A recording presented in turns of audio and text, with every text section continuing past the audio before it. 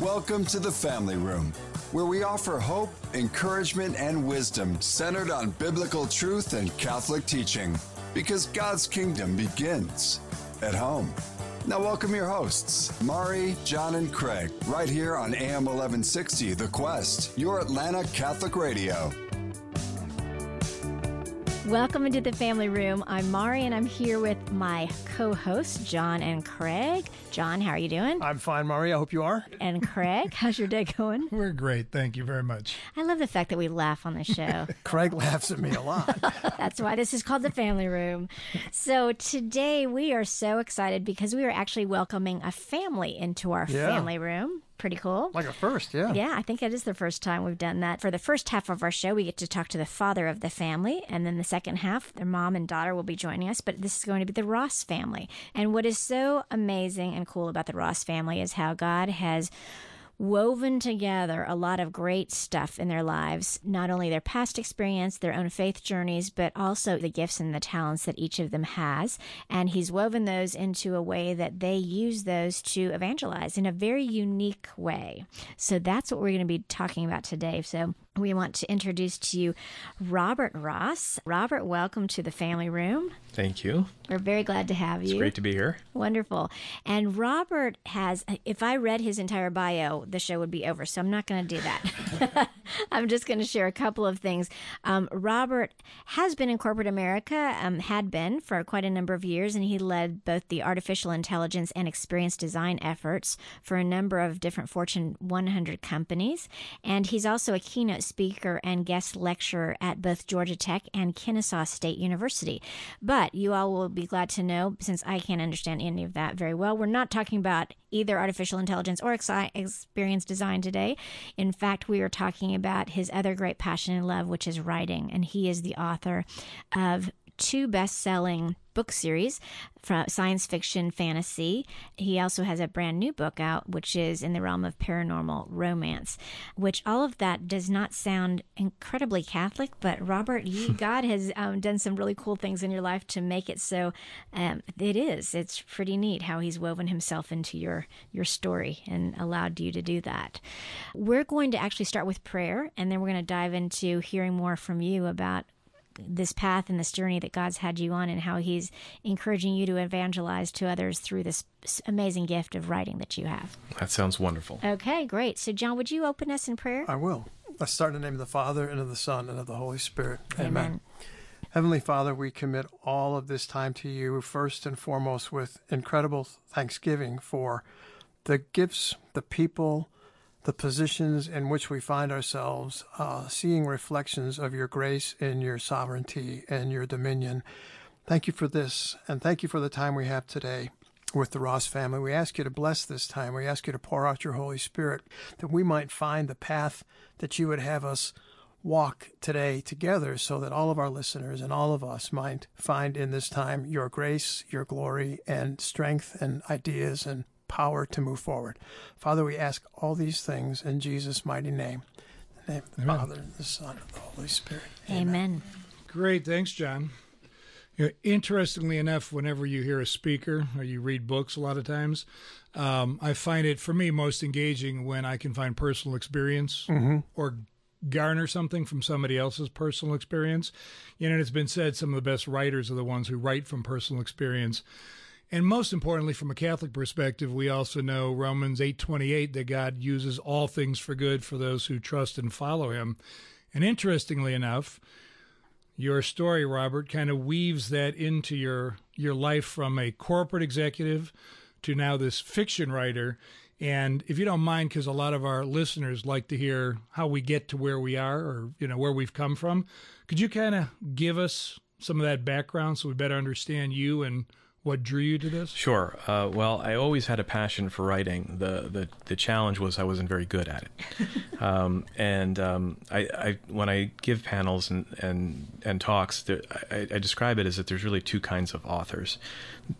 Like any kind of art, there's some folks that just have an innate talent where they're just born with it. And I've run into a number of those authors where they can be in their 20s and they can write about life experiences that they've never had, but can visualize a whole world inside their mind that they've never experienced and to make it real. I'm not one of those. When I first started writing, I would try to create the worlds and the interactions, and it came out as really pretentious and horrible. So, and I was fortunate enough to have people that I trusted that told me this is pretentious and horrible. So, two of them in the room with us today. Yes, one of them is. One of them is. Yes. We always thank God for wives, don't we? Yes. Yes. Rachel has never been shy about telling me when I'm pretentious or horrible. So it took about 20 years really for me to develop the experiences where I could write what I'm writing now. It took becoming a father of both biological children and adopted children, and it took a special needs child. It took really being worn down to the nub and built back up to write these stories.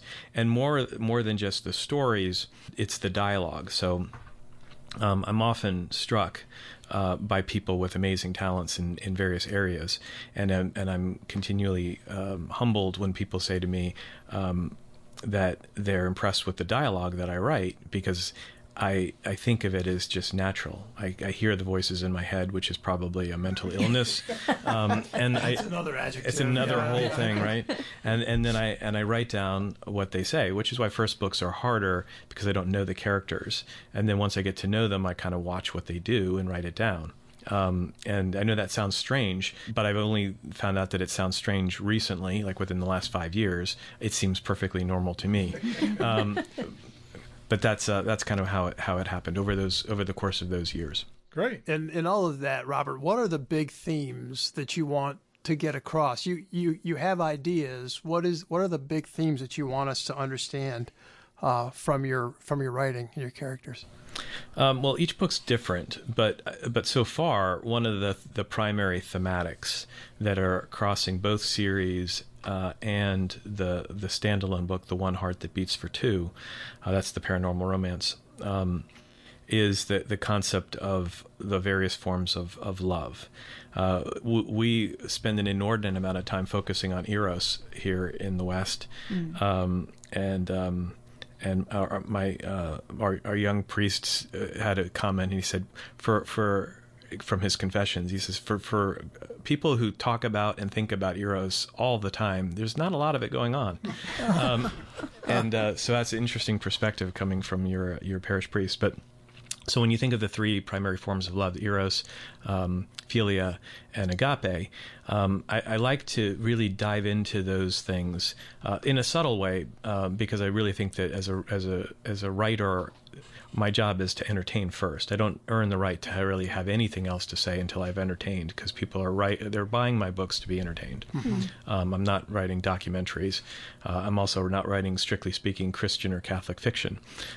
What I try to do is do Catholic inception, which is I put these concepts in and I sow the seeds, and I like what the gentleman who does The Chosen has said. He said, "It's my job to bring the loaves and fishes. The multiplications is above my pay grade." Yes. Yeah, Dallas Jenkins said that. That's great. Right. Yeah. So Catholic inception. Okay. I invented that. I know. Okay, break it open just a little more. I think that's such a cool term. So you described it. Do it. Catholic inception. What is Catholic inception? Yeah. So it's the concept of, if you plant these little seeds, these little thoughts, these characters that act in a certain way, and I've tried to force it, and that works out horribly, and we'll talk about that later, where my alpha readers tell me that it's not working.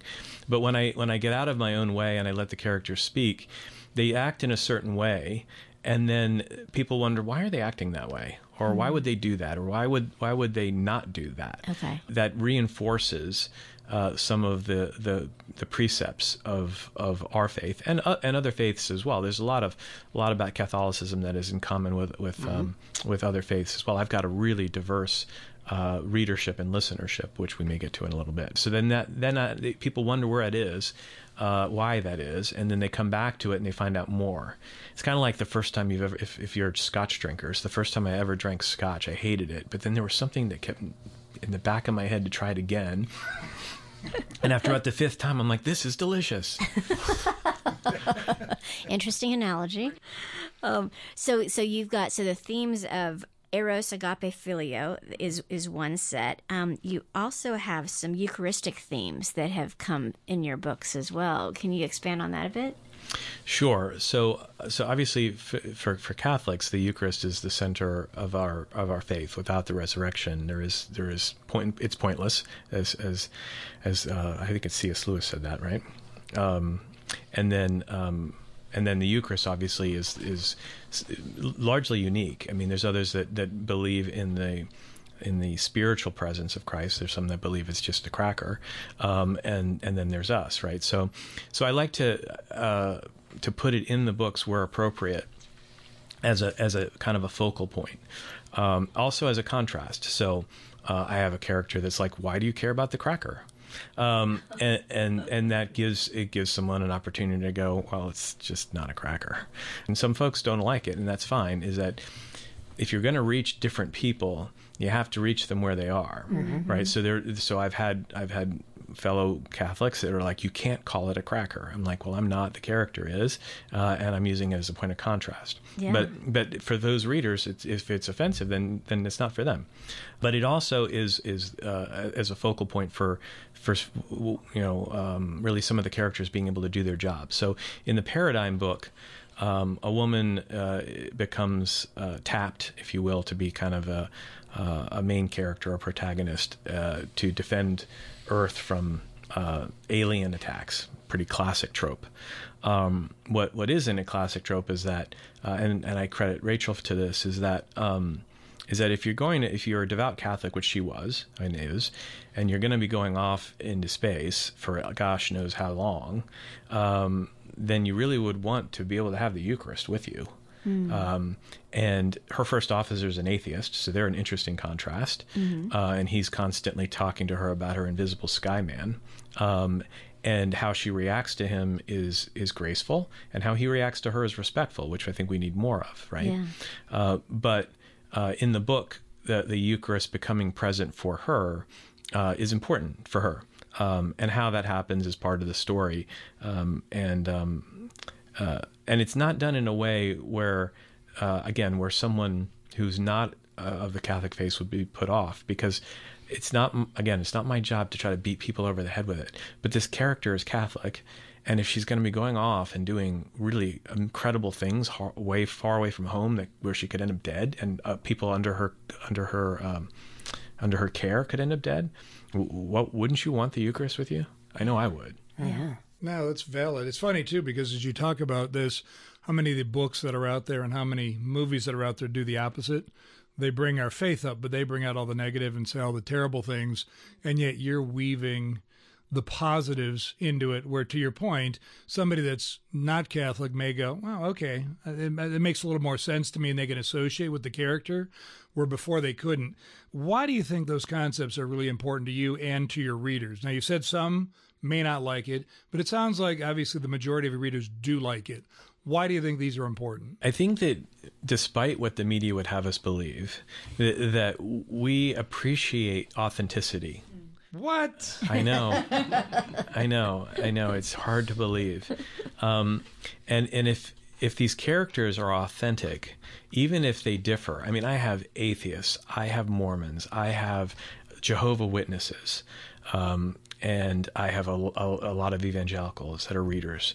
I have folks that have come to faith through these books, through Christ's work in these books, and none of them have complained about the characters and how they act. The atheists appreciate the way the atheist acts, because they're like, you know what, I don't like go out of my way to tell people that their sky man's invisible. I just think he's invisible and he's not real, and they can live their lives. And similar concepts from the folks of other faiths or no faith whatsoever. What I do find is in some of the 1-star reviews where people are like, this talked about God, and 1 star. Oh, I'm like, well earned, God, thank you. A star for God. He only had one at birth. I mean, that's right. Just happened to be the biggest one in the sky, but okay.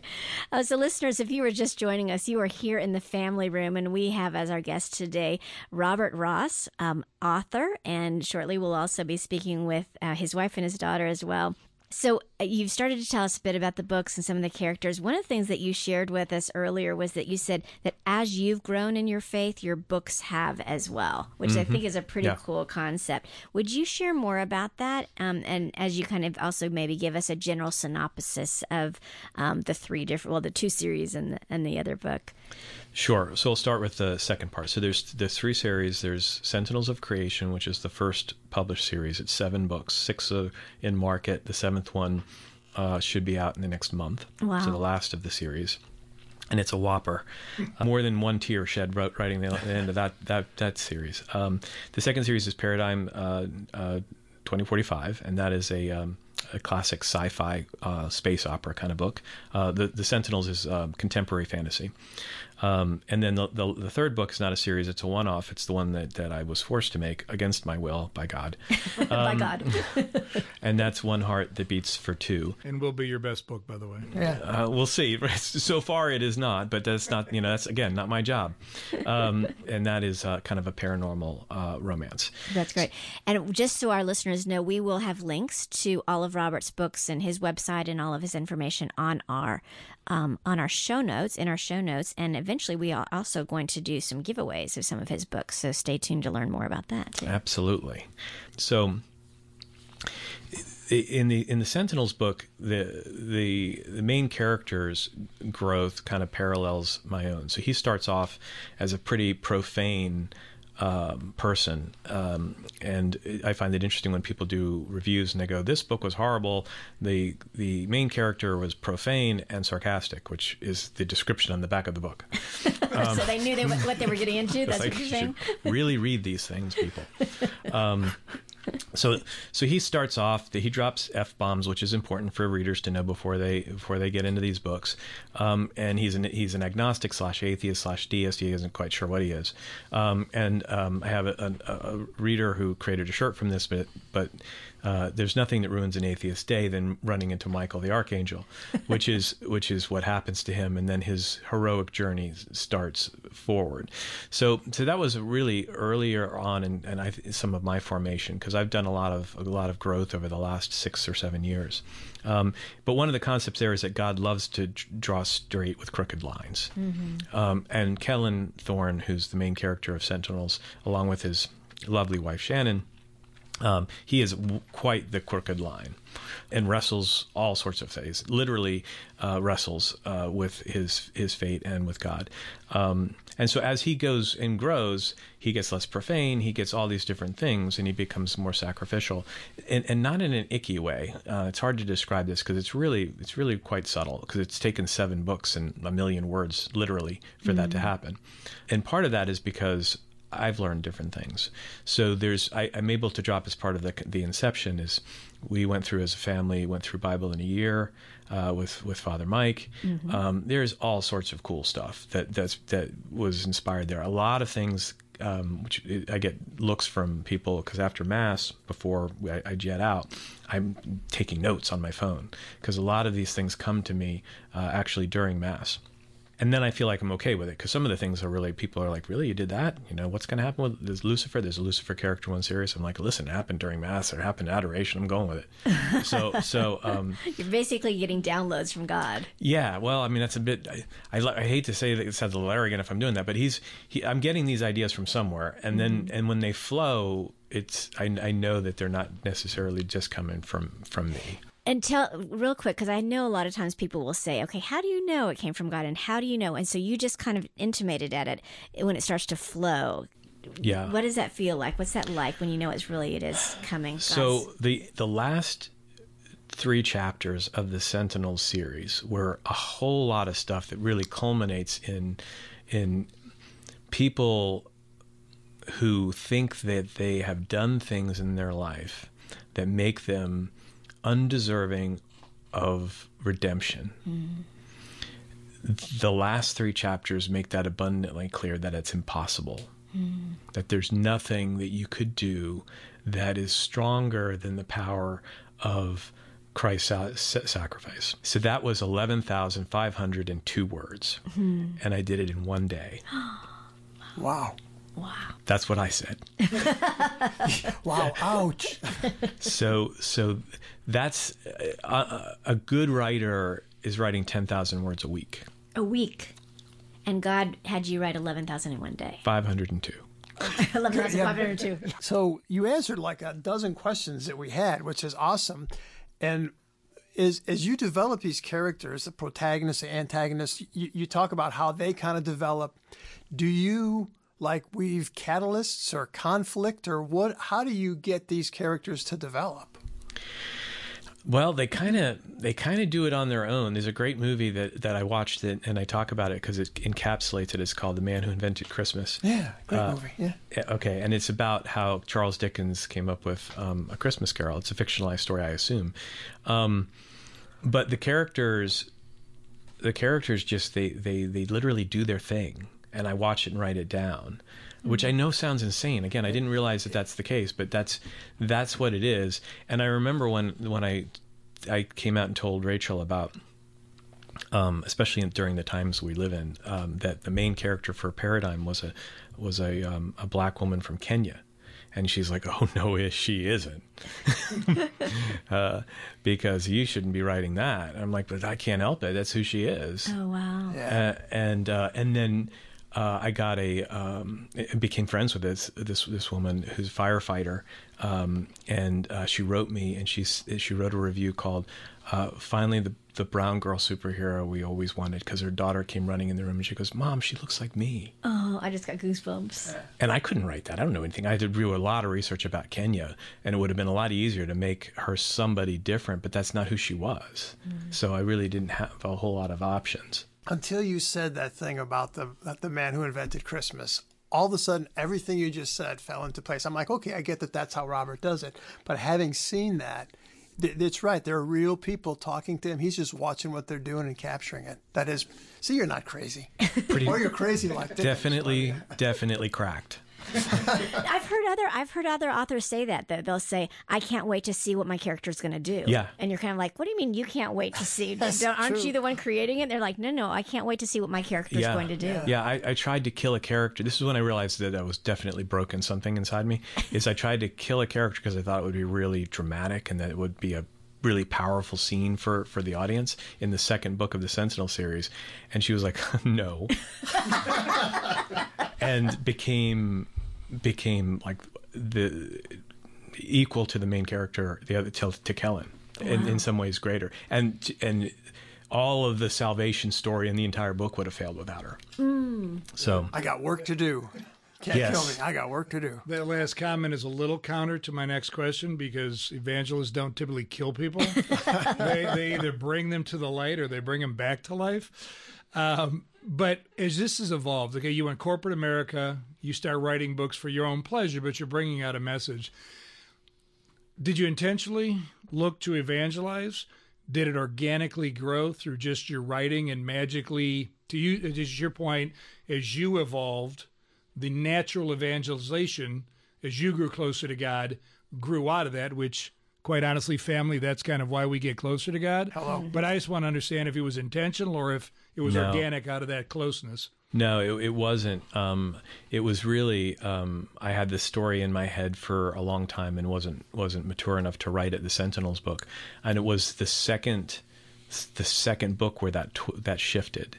So after I wrote the first book, and I was thinking of the second one, and it's the name of the book is The Tale of Two Gardens, which is ends up being the Garden of Gethsemane and the Garden of Eden. And again, these aren't Christian books. Trust me, they're not Christian books. So people they don't want people to be lulled into the idea that this is this is a Left Behind series. Like it's absolutely a fantasy with a dusting of these truths. So I don't want people to be to buy it thinking one thing. I want them to enjoy it for what it is. But that was a real pivot point because things happened in there. The Lucifer character got introduced. Well, he was introduced in the first one, but just as kind of a contrast from the War in Heaven, but became a main character. And then what happens with that character as an archetype for pride and for redemption of us became foundational to the rest of the series. That's fascinating. Well, it's kind of interesting, though, Our Christian lives are really supposed to parallel that, right? Meaning we live our lives organically as we live them, and God brings about the transformation of us, and not intentionally writing to be Christian or Catholic. Maybe we live intentionally, but it's living where we are at the moment in time God put us there, being faithful to him, that people are going to dive in, versus me being really holy and saying, I do all these prayers, I do all these things, and magically somebody go. Like pretentious and horrible. Yes, right. Pretentious and horrible. Well, and I'm also just thinking about, okay, where did Jesus go during his time? How much of his time did he spend in the synagogue versus how much of his time did he spend with the tax collectors and the prostitutes and all of those folks too? Yeah, so very fascinating to think about that. Yeah, and I think that we have too much of it in our media and entertainment today, where the creators of the art have a message, and it's irrelevant whether you want to hear it, and they just beat you over the head. So my stories are designed for you to enjoy them at whatever level you want. There's Easter eggs for super nerds that other people may completely miss. There's traditional Catholic themes for Catholics. There's traditional moral themes for just moral people, and then there's just a lot of fun fights and magic and spaceships and lasers, and for people who just really want a good space opera. I know we got to take a break, but it's almost like you just opened the door into the family room, and you can walk in the family room and talk to whoever you want. You want to talk to mom, to dad. You just lay people out there and open the door for us and let us walk in. That's pretty great. That is awesome. So we will be right back with Robert and learn more about all of those themes and people and amazing opportunities for you to walk into his books here in the family room. So join us back here in a few minutes. We'll come right back to the family room with Mari, John, and Craig right after this. In today's world, cybersecurity is critical for your business. Award-winning Versprite provides solutions to protect your company from hackers. For protection now, see Versprite.com. That's Versprite.com. The Quest thanks Versprite for their support. Here at The Quest, we often hear how our programs touch hearts and change lives. Now more than ever, people need to hear the truth and beauty of the Catholic faith. As a 100% listener-supported station, The Quest relies on monthly donations to stay on the air. Please consider making a monthly donation to The Quest and help us continue to provide inspiring Catholic programming. Monthly donors are the lifeblood of the station. Visit thequestatlanta.com to donate. Thank you for your support. AM 1160 The Quest is listening to you too. One listener shared. Every time I get in my car, I turn on The Quest, and it seems to always address whatever is on my heart that day. God is really speaking to me through this station. Thank you so much for bringing a message of truth and hope into my life and to so many others across Atlanta. If you're enjoying the station, please consider supporting us with a donation. Go online to thequestatlanta.com. St. Joseph was a man of few words. In fact, not a single word of his was recorded in Scripture. But the Father of Jesus spoke abundantly in his silence, and he certainly gave us a lot to talk about. Want to go deeper? Listen to the St. Joseph series on your Quest app and on thequestatlanta.com. Does your parish, charitable organization, or ministry have an upcoming event that you'd like to promote? Advertise it on AM 1160, The Quest Community Calendar. It's easy and there's never a fee. Just visit thequestatlanta.com, click on events, and submit your activity or event. Enhance the success of your community outreach event. Take advantage of the Quest Atlanta's complimentary community calendar and gain more exposure to the Metro Faith community. Submit your event at thequestatlanta.com today. This is Lisa Popchak from More to Life. Catholic radio changes lives. It's for you, with you, every single day. Whether you're rejoicing over something and you need a community to share that with, or you're struggling with something and you need a community to support you. We're here for you every day to teach you about your faith and to help you live it. This is your home, and we're always here for you. Thanks to our friends at EWTN, our programming is provided free of charge, but this station has other expenses that must be paid to keep the doors open and the lights on. Support of your local Catholic radio station helps keep shows like More to Life available in your area. No matter the amount, your gift works to make a difference for you, for others, and for the future of Catholic radio. Please prayerfully consider making a gift right now. We'll talk to you soon. To donate, log on to thequestatlanta.com. Welcome back to the Family Room with Mari, John, and Craig on AM 1160 The Quest. Hey everybody, welcome back to the Family Room. We are here with the Ross family. We've been talking to Robert, and now we want to introduce two additional members of the Ross family. Rachel, thanks for being with us. Thank you. I'm happy to be here. And Autumn. Hi. How are you? I'm well. How are you? All right, well, good. And we're glad that we have the family together because one of the Family Room traditions for our guests is to ask them what their favorite family room memory is. And so you may have to take a vote because we only get to have one. Now, tell us what is the Ross, and it could be maybe from family growing up, but since we have two generations here, maybe it's from you guys. So what's favorite Ross family room memory? Well, I have one recently. It's really simple, but we've been watching this TV show Downton Abbey again for the fourth time. It's a great show. Really love it.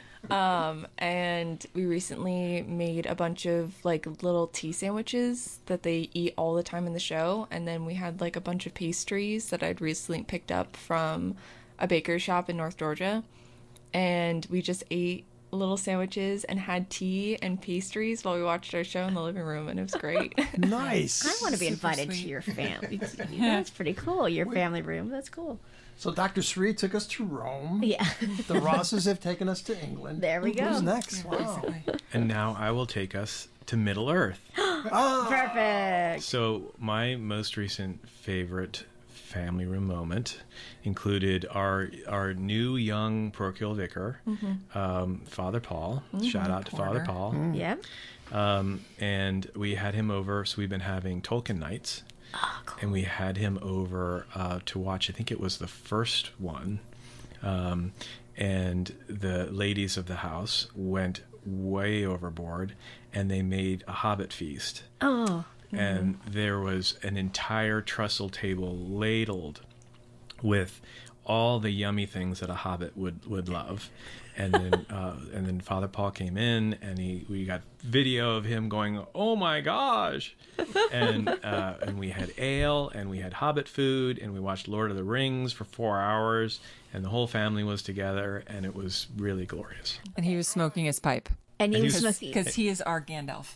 Our young Gandalf. That's so cool. Okay, now you have to. Our listeners have to know. I have to know. What's Hobbit food?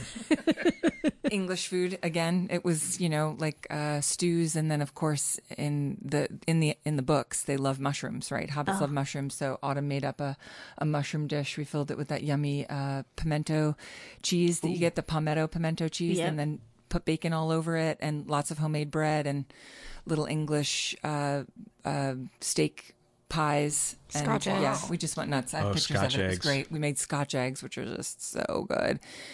And he bought this that really rumbling sound fabulous. Was my stomach. I'm sorry. Yeah, he bought this really fabulous beer from Italy called Nursia, made by the monks there. Yeah, and it's outrageously good, and we just have had the best time. Okay, when are you having another one? So we did all three. So we did all 3 nights. But yeah, St. Peter Chanel. Oh, but so what kind of grew out of that, which is really kind of cool, is that St. Peter Chanel is hoping, I hope I'm not speaking out of turn, but hoping to do something on the order of kind of what we did at our house, but maybe for the parish. Cool. Have a Tolkien speaker, maybe not watch the movies, and have a little, Green Dragon Inn stuff going on at St. Peter Chanel, maybe in a couple of months. Okay. That'd be cool. And so here on the Family Room, just listen in because we will tell you if and when that happens. Well, they say you heard it here. Yeah. Yeah. And if you just dialed in, this is not a cooking show. This is not any kind of a dietary show. This is the family room, so obviously we enjoy food in the family room. Yeah. So one of the questions that came as we were right before the break, you were talking about your readers, and you have such a variety of readers, as you said, a lot of different folks who are readers. But one of the things I know you have mentioned is that you also have met a lot of real life heroes. Some of your readers are some real life heroes, and you have actually woven their stories into your books as well. Can you tell us a couple of those stories? Yeah, so I have a Patreon, which is a way that people can support me in addition to buying the books. And one of the tiers there is where folks can become a patron, and at that level they get a character that we work on together. It may be a loved one or themselves. I've had someone who's been 10 years sober, and he wanted to have to thank the person that helped him become sober. And I have someone whose grandfather helped build the Titanic, and he had a great story, and he wanted to make a gift of naming this grandfather for his dad, and have his dad be in this pub that he loved in Scotland. And so I waved that in. But through my journey through life, I run into some people that are just I think are heroic in just in daily life. And so for them, I just make these characters for them, and I give them as a gift. So two of them that I can note real quickly was one is a young woman who is type 1 diabetes. I'll only use her first name here, but I'll hold it for a second. And so I know her aunt, and they were going on a bike ride for diabetes. And she doesn't have type 1 diabetes is bad to start with, but she's got super bad. From the standpoint that her mom gets up every night to check to make sure she's not in a coma and she's doing okay, and she's alive. So imagine as a parent, getting up every day to make sure your child's alive. I can't even imagine. So, I was talking with her aunt, and I said, so why does she want to do this bike ride? It seems like she's got enough. She said she's trying to get the cure for diabetes. And she said, no, her answer was she just wants her mom to be able to get a good night's rest. Yeah, right? So you mentioned about the Eucharist, so I wrote a scene in the book where Grace is with her aunt in chapel at adoration. The entire chapel is lined with angels staring at the Eucharist. Her guardian angel is at one end, and part of the concept of healing in my stories is that it's based on agape. It's a sacrificial act. So for Kellen to heal her, he has to take her injury on herself. He has to take her chronic condition on herself. On himself. And the angel is like, dude, this is gonna be hard. You sure you want to do this? Yeah. You're always mucking about, and you don't think before doing, and he does it anyway. And that's part of the story. It's foundational. And then the angel there says, if you hadn't done this, I couldn't do this. Because you just made this sacrifice. And then something happens in the story. And her name is Grace. So I'm like, really? Her name's Grace? And that's the way she acts? So I put her in that book. And then the other one was a young man named Kieran who had meningitis when he was little, and he lost his legs and his fingertips. And I met his dad, who was a soldier in Britain. He is dad to 3 special needs kids, and has a difficult challenge in his marriage that was not his fault. And his son wants to be an astrophysicist. So Kellen wants to be an astrophysicist. Kieran. Yeah. Sorry, Kellen is your character. Yeah, close. Right. Yeah. And so I made him as a grown-up, because this happens in 2045, an astrophysicist with bionic legs on the first starship, and used his dad's voice for my voice actor to pattern it after. And then I have a video of him opening the book and realizing that there's entire chapters named after him. On his 16th birthday. On his 16th birthday. Oh, that's so cool. We got it shipped to England in time. That is awesome. It was before it was even published, so it says not for resale on it. So he knows that it's like a special edition just for him. Right. Yeah. Right. So I run into these folks. The firefighter person I mentioned, she became the mother of the main character of Paradigm 2045, because she literally runs into buildings that are on fire. Mm-hmm. So when I run into those people, they don't have to be patrons to get special characters. That's awesome. But they influence you, and you put them in the book. Mm-hmm. So you've come across readers, though, that have commented on your books. Yes. What have they said about either some of these characters or how your books have maybe touched or changed their lives? Well, some of them say this is an affront to all writing and this ruined my life. There's those. Those are always fun. I actually put those 1-star reviews as one of my author's notes because I find them really interesting. Probably the most meaningful one is I had a friend of mine for a number of years call me up in tears and said that he just given his life to Christ. Mm-hmm. Yeah. Wow. And he literally thanked me, and I said, "You've got to be kidding me." I said, "What an amazing gift." I said, "I'm done now. I mean, I'm like good. If anything that I've done has contributed to that, I mean, it doesn't get any better than that." And what was it, do you think, that he read that was in the book that may have... Was it just in general, the books, or was there some particular scene or particular interaction? Well, it happened in the second Paradigm book. Now, he was one of my beta readers. For all books. So he has been following these journeys of Kellen all the way along. And then did beta reading for the Paradigm series as well. And that's where I send out a book that's been through a couple of revisions, but it goes out and it's the last stop before publishing. So then the beta readers tell me, it's different things that I get wrong. And it was after that one. So I think it was probably Charlotte Omandi, who's the main character of Paradigm. And some of the things she goes through in the second book and some of the things that are in that second book, there's one chapter in particular that's just, wow. It's one of those I didn't write that chapters. And I think that's probably what did it for him, because I don't know how you get through that chapter without actually feeling the presence of someone that's not me. Yeah. That's the chapter that I read to Sarah Sullivan, who writes your show notes, and said, I need to tell Mari about this. That chapter is what got us here, really. Oh, that's wonderful. That's wonderful. And that was how God wove all this, right? Mm-hmm. Yeah.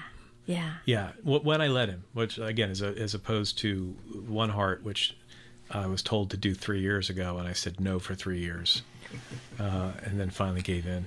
I think what you speak to is something that all of us can appreciate. How many of us have had times where God's encouraged you to do something, or maybe even stronger than that, told you to do something? He told me something I was supposed to write about 8 years ago.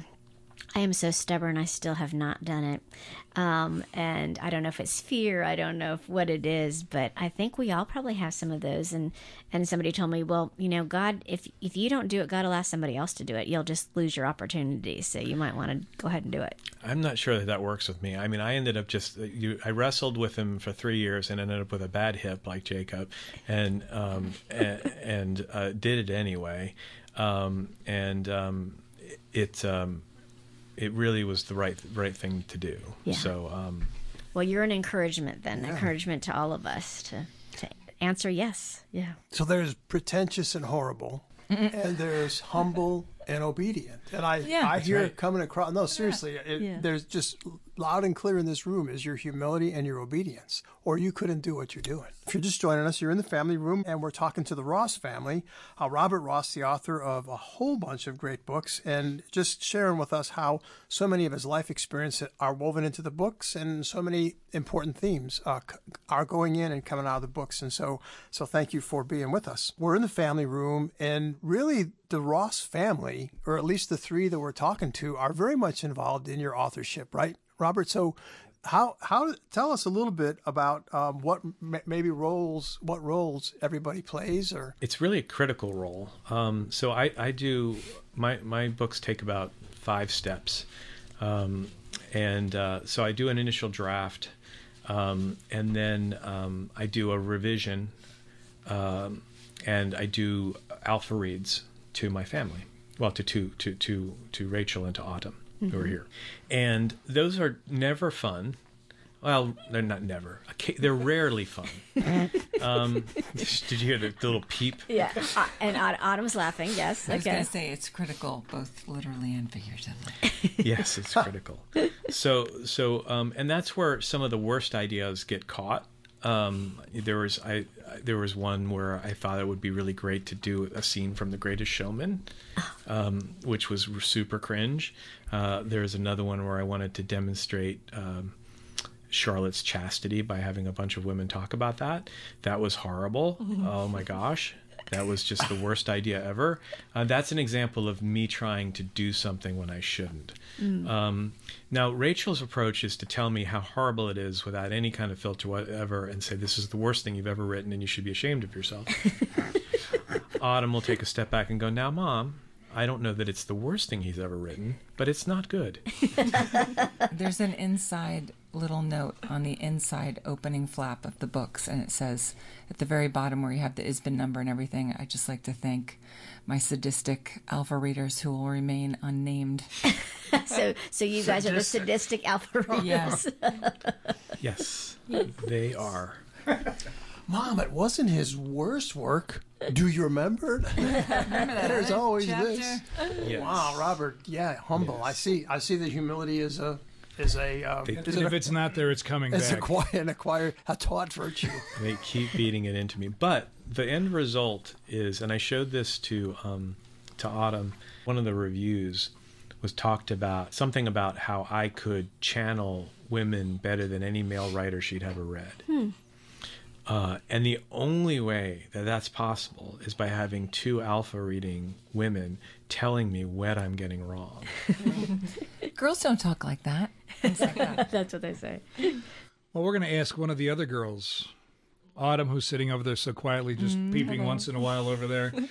How would you say that you've contributed to your dad's work, and what has maybe your biggest contribution been? Okay, I do a few things for Dad. I'm always tinkering away at like video or audio stuff, so I've created like a few trailers. I've created a few trailers for him. I've done like intro videos for when he goes to DragonCon. I also am doing like intro music for his books. But I think the biggest one is the fact that I am narrating his One Heart book, which has been really cool. We did have a little hiccup recently where I had been narrating from an old manuscript, which was 15 renditions old, and I had gotten 13 chapters in, so I had to re-record. Wow. There were tears. There were tears. Yeah. Oh, my. And then when he left the room, she was looking at me like, It was not my fault. So in a way, it sounds like your dad following God's call has also brought you into your own call. Oh, for sure. I wasn't sure where my path was going to lead, and then just narration kind of fell into my lap, and I don't think it really would have if we hadn't gotten so close with his audiobook narrator and like learned and heard about that side, and just hearing from him and being like, oh wait, this is something that's really cool and I really like, and I think I could do a really good job at it. And so far it seems like I'm doing a good job. So she's got like 5 books under her belt, not just mine. So she's got her own business starting up, and it's you know, the what a great gift is the friendship I have with my voice actor now for 7 years, Nick Podell. Yeah. He's like one of my best friends. This is not typical in the writing, narrating world. They've stayed at our house. Their daughters we're aunts and uncles to their daughters. You know, fake ones, but we love them. We call them the Grandlings. We love them to pieces, all of them, the whole family. And so he is a great example of a godly man staying close to his family. And Autumn wants to be a mom and be home with the kids the way Rachel was with our kids. And this is a career that will allow that. And she's got an amazing gift for it. I was listening to her do the accents for One Heart, and I just said, "You're doing outstanding." She's like, really? So, and she is a theater major, but she was like, "I don't want to be in theater. What am I going to do?" And I was like, "Play all the parts instead of one part, right? Play all the parts." I was like, I can't be in downtown Atlanta doing like shows and auditioning from like 8 a.m. to 12 p.m. If I have a child. Right. So I do have a side question, though. So you've said you've helped contribute to your dad's books. How has your dad books contribute to your faith? They make me cry a lot, that's for sure. It's been so amazing to see how much his faith has grown and see how all of our faith has grown, and to see how it affects his work. Just really good, true, beautiful works have come from him. And stop blushing, Dad. I'm just happy to be a part of that. And some of that comes from failure. So, like a lot of us, I kind of failed as supposedly the spiritual head of the family. So that's my job, right?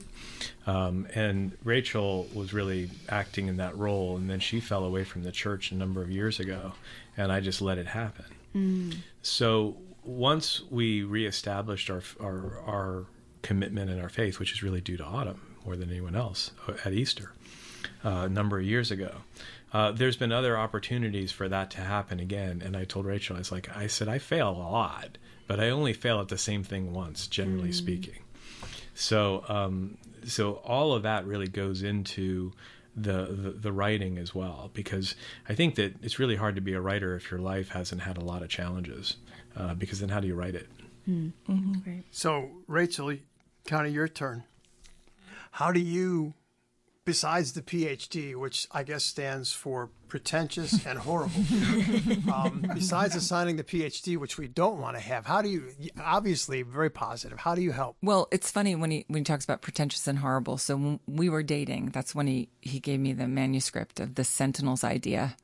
And I read the first 10 pages and I was like, oh my gosh, I'm just dating him and I'm crazy about him. How do I tell him this is horrible? Because this isn't going to go anywhere.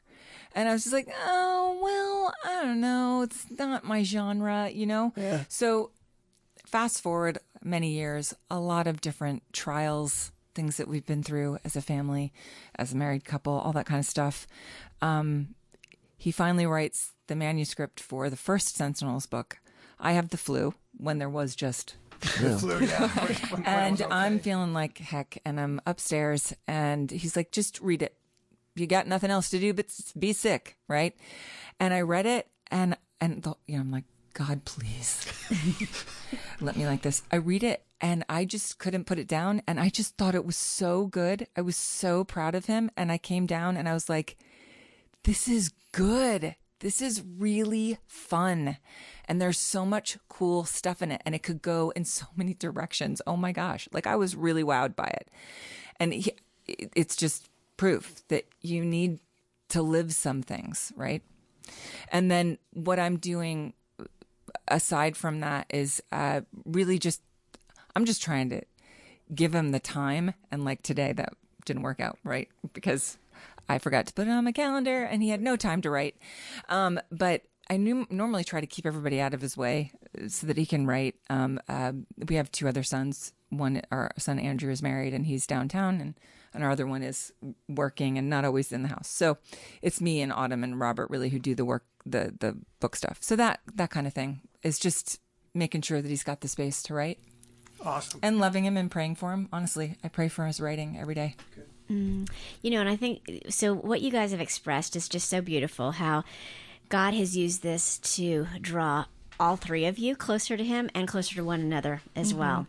And how I know we didn't get to talk too much about it, but Autumn, I know you have a real love for theology of the body, and you've poured that into your dad's work. She has. Right. And you intimated the fact that it was Rachel's faith, too, that kind of just that whole journey that she was on and away from God and then back to God, how all of that formed all of you as well. So maybe at some point we need to have you guys back on to talk about that. Maybe we'll talk about Tolkien Nights and hear more about that would be great. what God's doing in your life. But I think it's just a beautiful example of how all of you are saying yes to God in your own ways, and really supporting and encouraging and praying for each other in your vocations to share God's love and truth in just amazing, profound ways. So, So Ross family, we are so thankful that you have been here on our show in the family room with us. We're glad you've been with us. Listeners, we please go to our show notes. You can learn more about and where to get the Ross's books. And please join us again next week. We're here in the family room where we offer hope, truth, encouragement, and wisdom for families.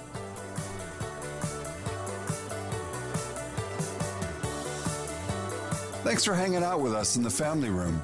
For more info, go to thequestatlanta.com.